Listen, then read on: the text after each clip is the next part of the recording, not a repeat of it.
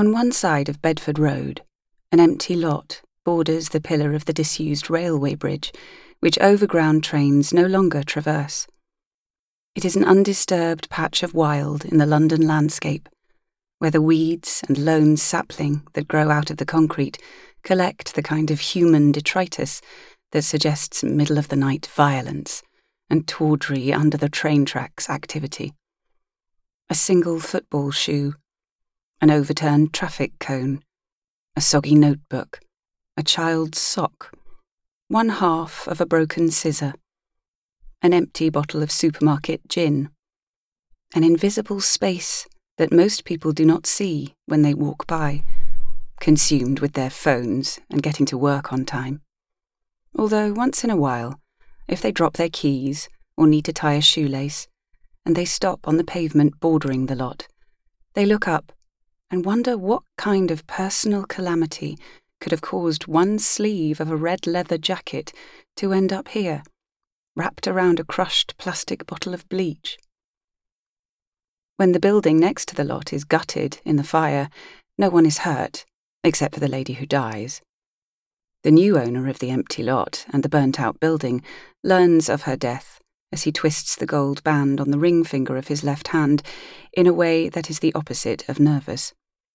He understands that death is often the collateral damage of business.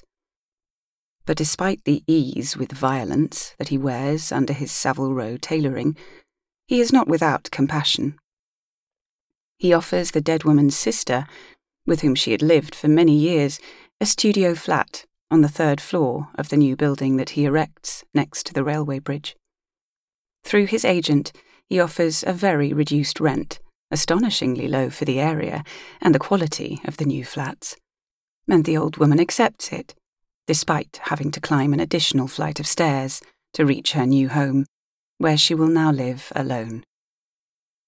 The building is hurriedly built and shabbily constructed, but inside the flats are clean, functional and modern, fitted with cheap but nice-looking stainless steel appliances, bathrooms with glass shower doors that do not quite meet each other when closed, and shiny plastic granite effect countertops. 3 floors, 3 flats per floor.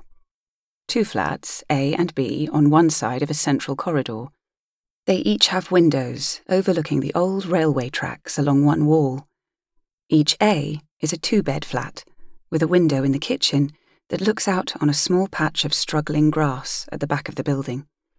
Next door to each A is B, a studio flat, with a window facing Bedford Road. Across the corridor from the 2 beds and studios, there are larger flats, the C's. The C's have 3 bedrooms. The master bedroom in each has an ensuite bathroom, and there is a large family bathroom across from the modern, open-plan kitchen/dining/living room. The absence of walls is meant to convey a sense of space, but somehow does not. Lives are lived in buildings like this one, but no one notices. The tenants go to work. They come home. They do not ask questions about their neighbours. They do not want to get involved. They do not inquire about the jobs, the children, the tragedies or the triumphs of the people in the flat next door. They see each other only in passing in the corridor. They do not look at one another. It is not polite to meet each other's eyes. And so the tenants do not realise that the owner of the building lives with his family on the 2nd floor in flats 2A and 2B. He knocked down the walls between the flats to make a large apartment. The tenants do not notice that different people come in and out of flat 2C, and that there is no regular occupant there.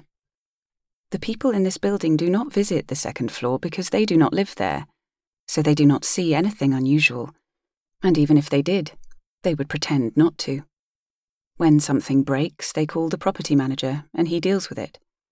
That is all the tenants know about the building, the mobile number of the property manager. And that is enough.